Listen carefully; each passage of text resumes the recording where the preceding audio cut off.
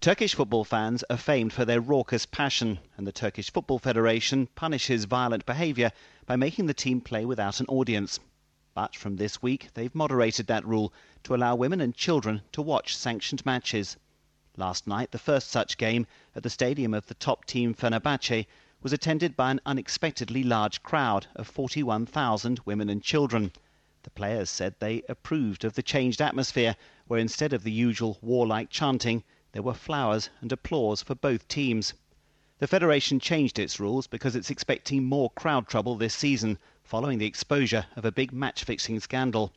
Turkish television companies, which rely heavily on football for revenue, were worried they would lose subscribers if too many games were played in empty stadiums.